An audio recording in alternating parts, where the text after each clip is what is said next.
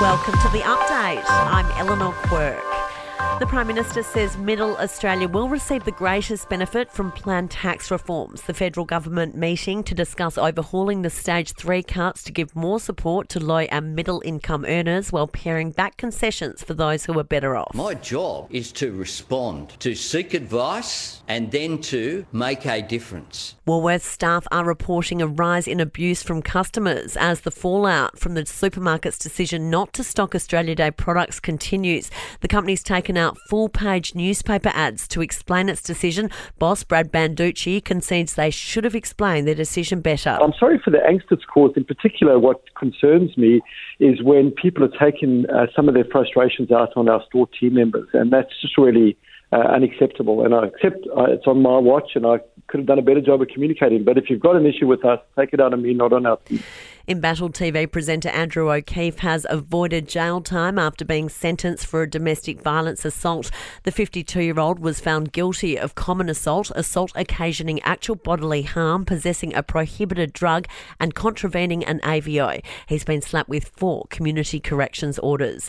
And Taylor Swift fans, desperate to see the star down under, have lost more than $135,000 to scams since tickets went on sale in June. Scamwatch has received 273 reports of people being ripped off by scammers pretending to sell tickets for a show they can no longer attend. ACCC Deputy Chairwoman Katrina Lowe says fans should stick to authorised resellers. If people are considering an offer from social media, and we don't suggest you do, it is high risk, but if you are, do your research.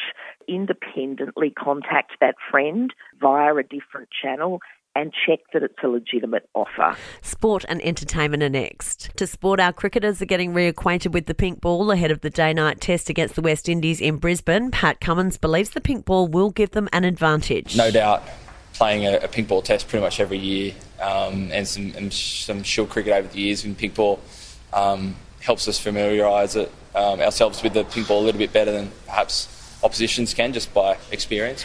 And there's been bizarre scenes in the doubles on the hottest day of the Australian Open so far. A match featuring Aussie Matt Ebden has had to be transferred after bubbles appeared in the court surface.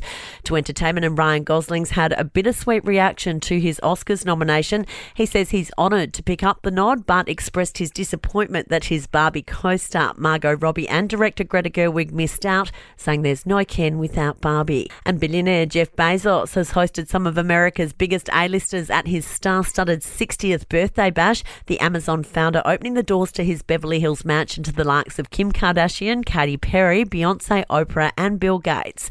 And that's the latest from the Nova podcast team. We'll see you again soon for another episode of The Update.